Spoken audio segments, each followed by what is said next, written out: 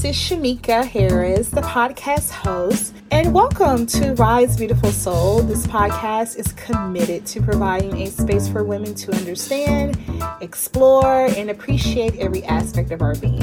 Rise Beautiful Soul is a platform combining counseling and psychological concepts, exploring the feminine archetypes, spirituality, and personal experience. So, welcome to a space where your soul has the privilege to rise, shine, and self-actualize.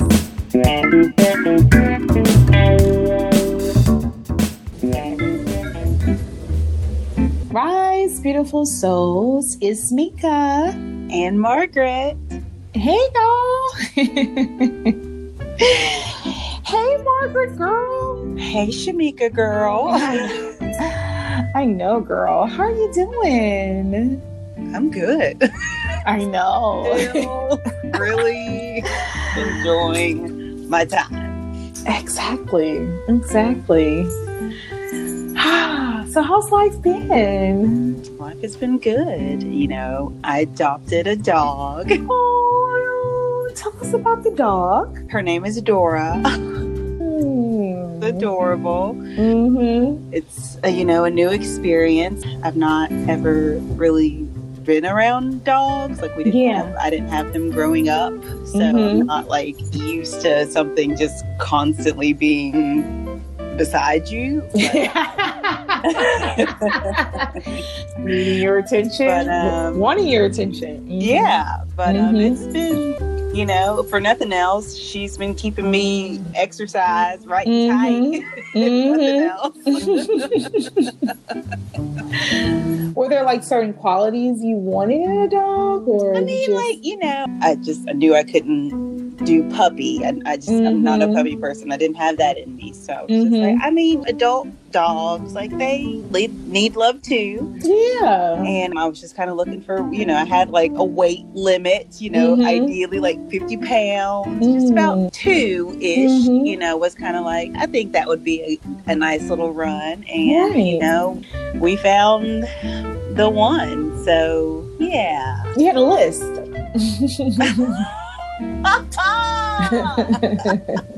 Nice job. Yeah, it happens sometimes, occasionally. Yeah, so tell us about the list. Yeah, Girlfriends, episode 12. So basically, we're always at the restaurant. We're always having a good time at the restaurant. And I think like people are even dancing at the restaurant. And Joan has a date with a guy that she met at the gym, and it was just not really working out. She was just never gonna find my soulmate. And Maya suggests making a list of everything you want in a man. Like, make a list, create a visualization, like manifest your dreams, manifest your goals. But of course, Joan asked her friends for their input instead of like her own personal list. Of course, Lynn's list is like, whatever, open to the universe, whatever it brings me. And of course, William's list are all sexual. It was, I noticed that. And so, yeah. And then we go new scene. They're at a museum gallery, all of them together. And I love that they just go to like random things together. It's just a good time. And I saw myself in Maya when she was like, where's the food? Girl, yes. The chicken on the stick, baby. Chicken on the stick. Gotta go. So, I guess now that she has a clearer picture of what her ideal guy is, Joan kind of like, it's just like, I don't even know what the word is. She's just bold. Pounces? Yeah. Pounces. Yes. Pounces. Thank you. No problem. That's exactly the word. She pounces and, attacks. And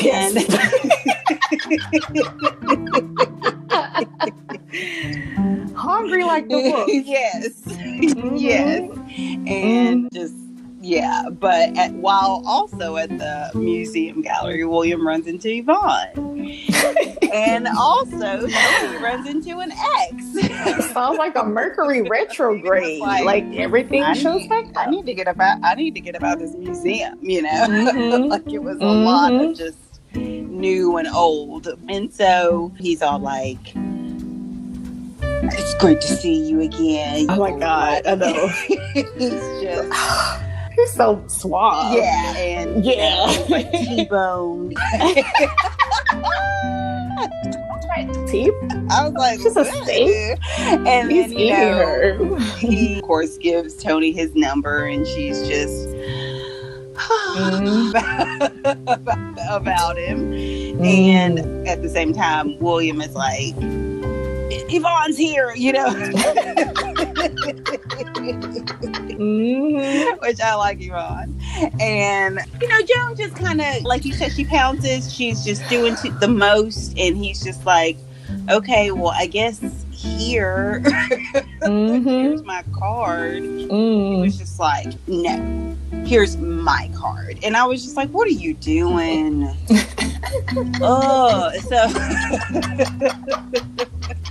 much like you anyway. And so, you know, obviously, you know, Tony's just like, I still love Greg, and you know, she just says that we see a different side of Tony. Like we do, like this woman who is just like, I'm trying to pursue this dream that I have, but this man in my past, like, hey, we've all been there. And so yeah, just it was interesting to see. And then of course Joan back and forth with the guy, and Yvonne and William meet up.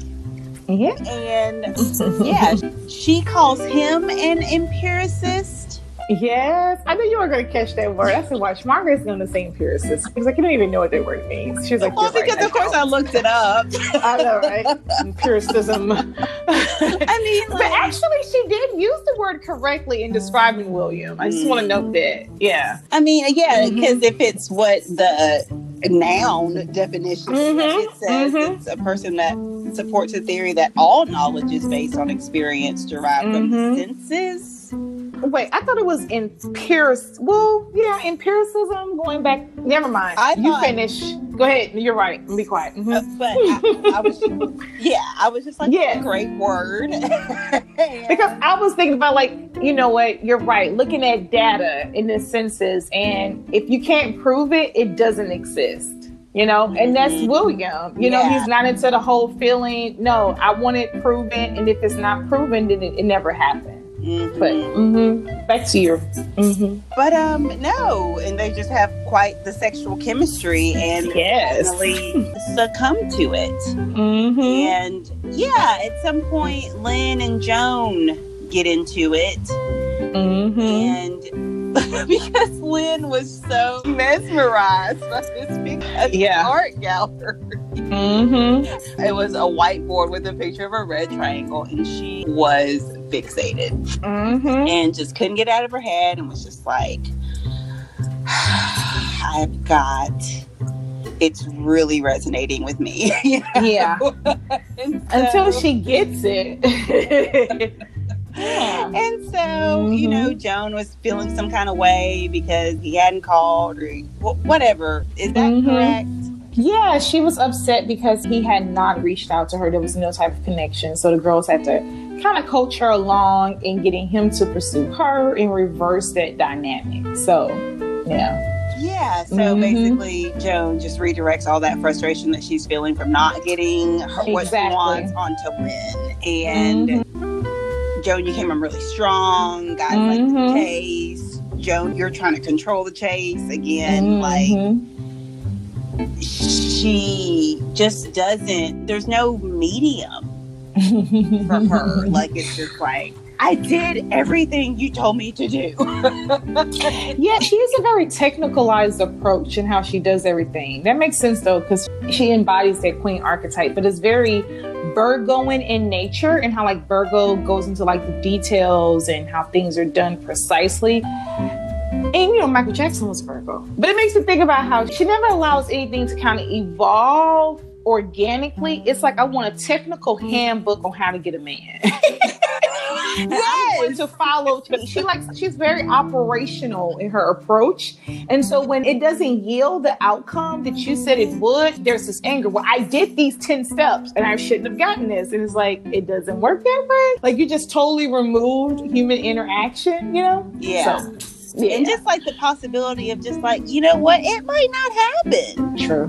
Like, who would have thought that? Joan, like that's like, I mean, don't get me wrong, be confident, but this guy, Sean is his name. She calls him, I'm considering buying a painting. She just is constantly tries to like overcompensate for overcompensating. I don't know. I don't know if that makes any sense, but it was just another episode where I was like, she's too much in her head. And I have empathy for Joan because I recognize the Joan within me. And that as women, when you're like Joan and you're operating as the queen, and more like as the queen in Amazon archetype, because of the nature of the work that she does is very masculinized in nature and requires her to think. Instead of like being back in her body, kind of like as we see with Yvonne and William, how it's very primitive. You know what I'm saying? When she puts her hand on her neck and he looks at her, they're just like, oh, we got to do it. No discussion, right? Because they were both present in their bodies versus with like Joan is so in her head that her head is disconnected from her body. So she can't allow nature to just kind of unfold as she would like it to. So I have a question. Have you drafted a list? Did you ever draft a list of your ideal mate?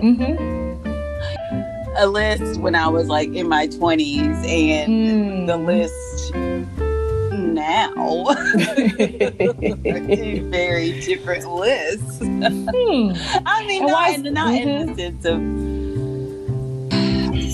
I don't know, you get older and you have stars in your eyes initially, like when you haven't dug deep, and you just understand like the surface of a relationship, like, oh, I'm supposed to be with someone, or I would like to be with someone nice and understanding and faithful and kind, like just, maybe I'm being very simple with like, but that's just me.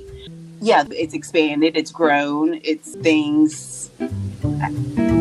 Yeah, there's a list. The concept of the list still exists, and I feel like I'm good on the list that I have, and I'm good with the person that I'm with is the list.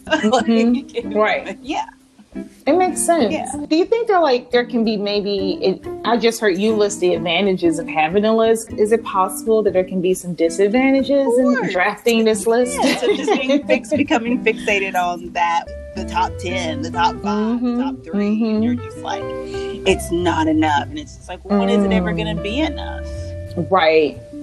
This episode kind of reminded me of episode 1 with Joan, with the guy that ends up dating Tony as well, and how I think that as women, when we have that list, it kind of can put us in a position where when someone does enter our life, we're not looking at that person. We're just looking at, do they meet criteria? It becomes like a job interview. It's like you know what I'm saying? So you remove the human interaction again. And if this person, it's like you're basically in that encounter with them, they're basically giving you their resume. And if they meet those qualifications, then they can move on to the next step in the job, in the husband selection or partner selection process.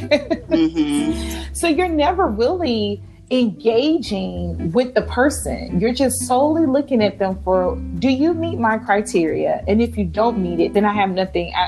There's no reason for us to even, continue this conversation. That's a tough, hard stop to establish, because who's to say you're not missing out on something amazing? Like, you're doing yourself, I'm not saying you don't want to necessarily, in the situation of Tony, her ex is bartending at a museum gallery, okay, well, but we know Tony the character to be quite materialistic aspirations of wealth. And we know this about her character, but to see like her with a guy that's just like, what? This guy? But like something about him, she's just like, you know, like she just girl.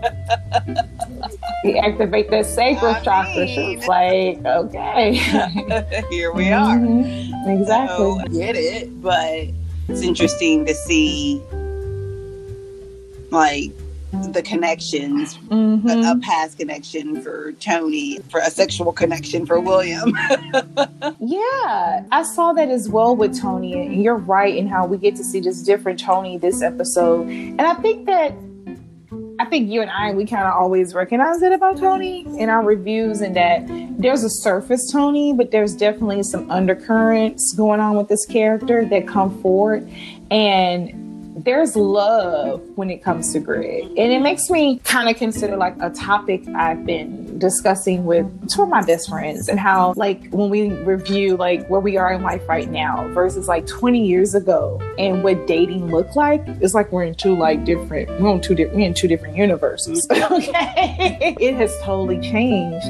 And I also was, we were just discussing, I was bringing forth an insight that I had come to accept out of meditation, was that, at this point in your life, you have to recognize that like individuals that you're meeting, like they've lived like almost 20 to 30 years of life without you. Mm-hmm. That means they've gone through like 20 to 30 years of life experiences that have shaped them. And it kind of goes back to that list, right? So what if they have some of the qualities on this list, but you're meeting a human who has lived life, And I don't know if sometimes if we're considering that sometimes.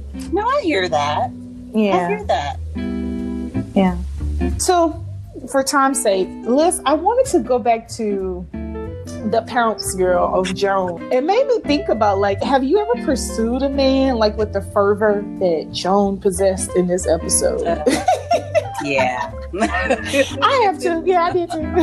That's why I was so upset about it. I was like, it's so gross to watch. Like, it's hard to watch. Joan, stop. Joan, yeah. Stop it. Yeah. But it is, because you're just like, I'm going to take charge of the situation. Like, I see you over there looking at me, I'm going to do something about it. And it becomes a goal.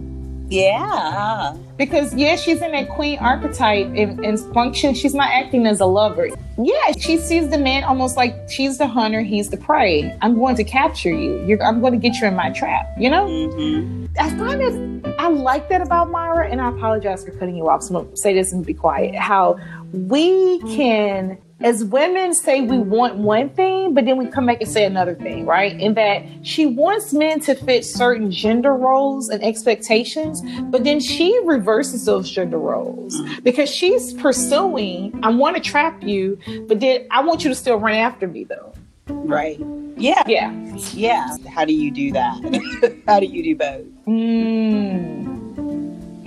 What did you think about the conversation? I noted that as well between she and Lynn. When Lynn came out, that was one of the questions I had, was why do we attack our friends when they reveal a character flaw or they tell us the truth? Well, I mean, nobody likes to, the whole adage, I'm about to tell her about herself, nobody likes to hear what you have to say about me, or just a part of life. People like you, some people don't. That's just how it is. And that's fine. But at the same time, like, you can't, if you're going to be friends with someone and you understand like them, and you obviously, Lynn and Joan have been friends for quite some time. They live together, and Lynn is constantly calling Joan out pretty regularly, not in a bad way, but it's just this, or it's just like very simple to Lynn of just like what that is, and Joan's like turmoil about it, and Lynn's just like, oh, it's that philosophy, it's that theory, right.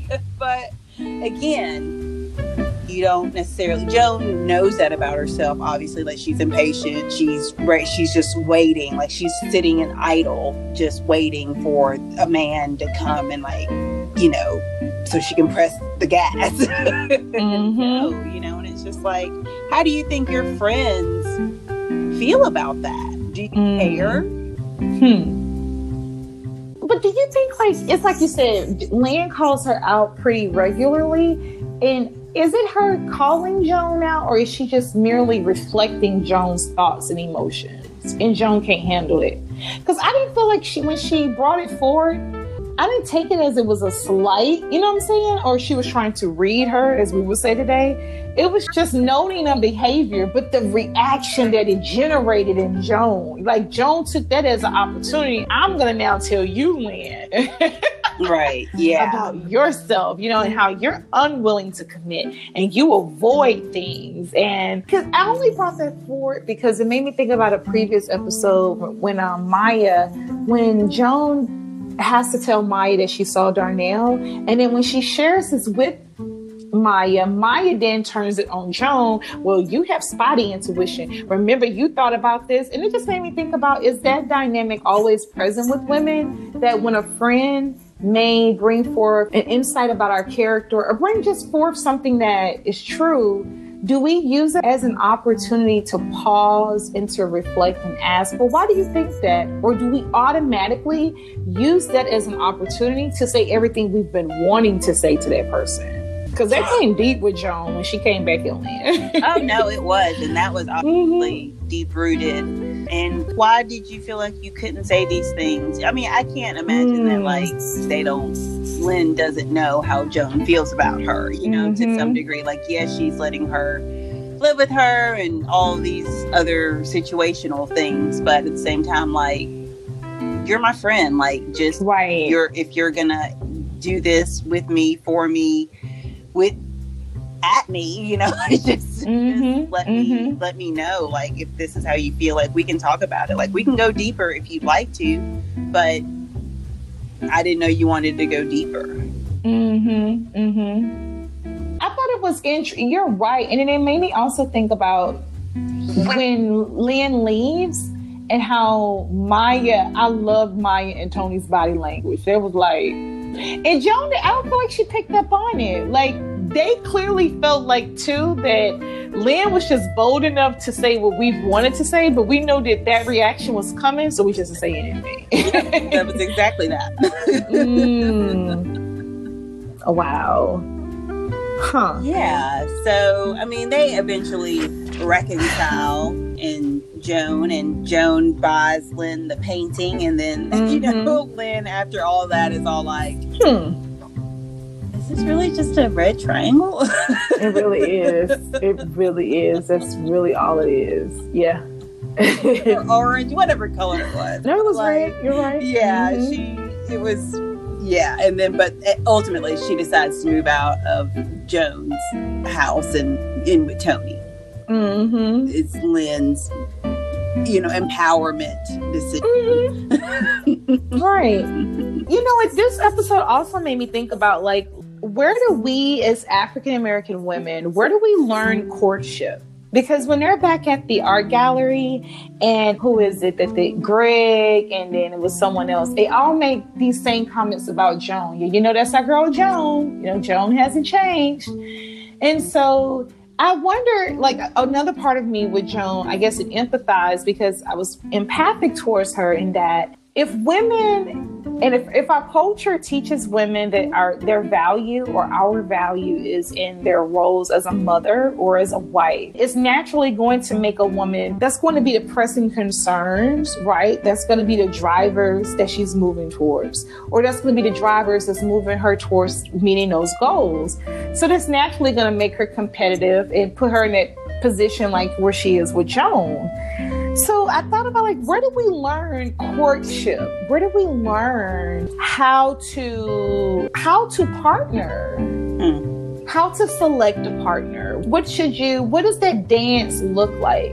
And I think what came to me And I'll pause so you can kind of give me your insight. Was that it made me think about, well, I never had a discussion like that with my mother or any of the women in my family during my teenage years. So much of my information was retrieved from either like movies, cultural mediums like movies and television shows, right? So during that time, I think about like Waiting to Exhale, Love Jones, Different World. Those were the shows I was watching. So that's where I was taught, okay, this is how this works. If a guy likes you, how it should happen.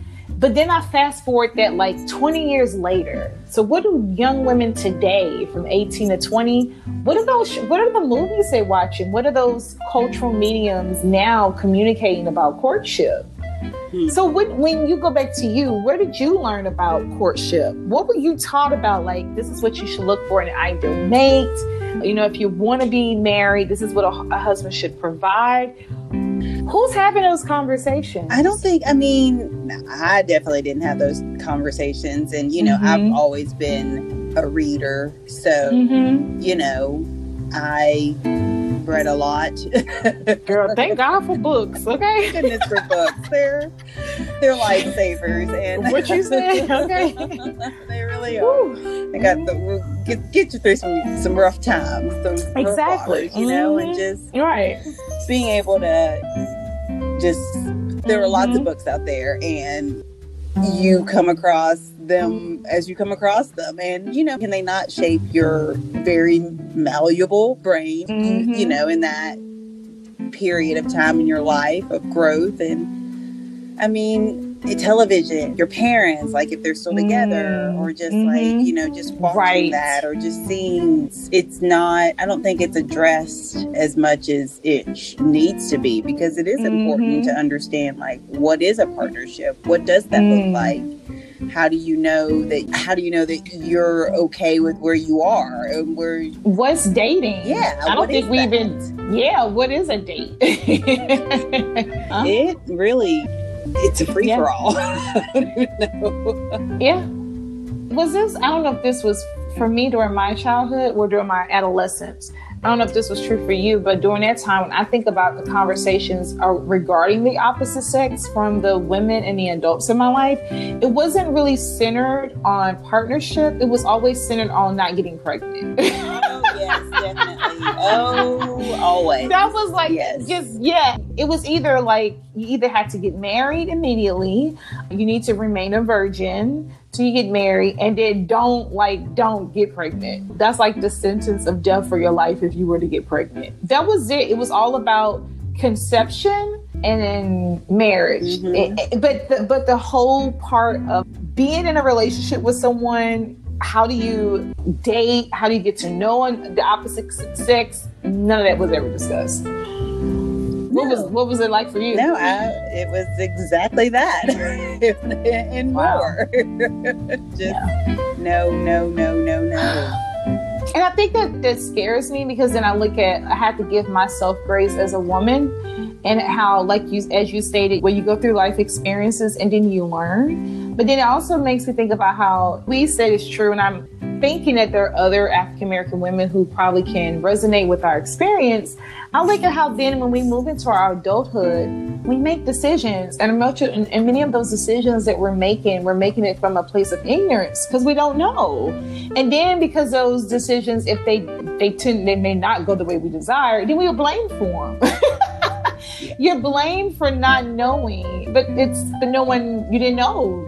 You know, you were never taught that, or I don't know. It's like in our community sometimes I really feel like we just believe that when it comes to girls or women, as we move into our womanhood and aspect of femininity, it's almost assumed that, you know, Mother Nature is going to like pop up one day and she's going to like speak all the secrets into your mind. It's like osmosis. Yeah. Sometimes she does activate in that way, but 80% of the time that doesn't happen. So where does a woman learn that? How does she learn it?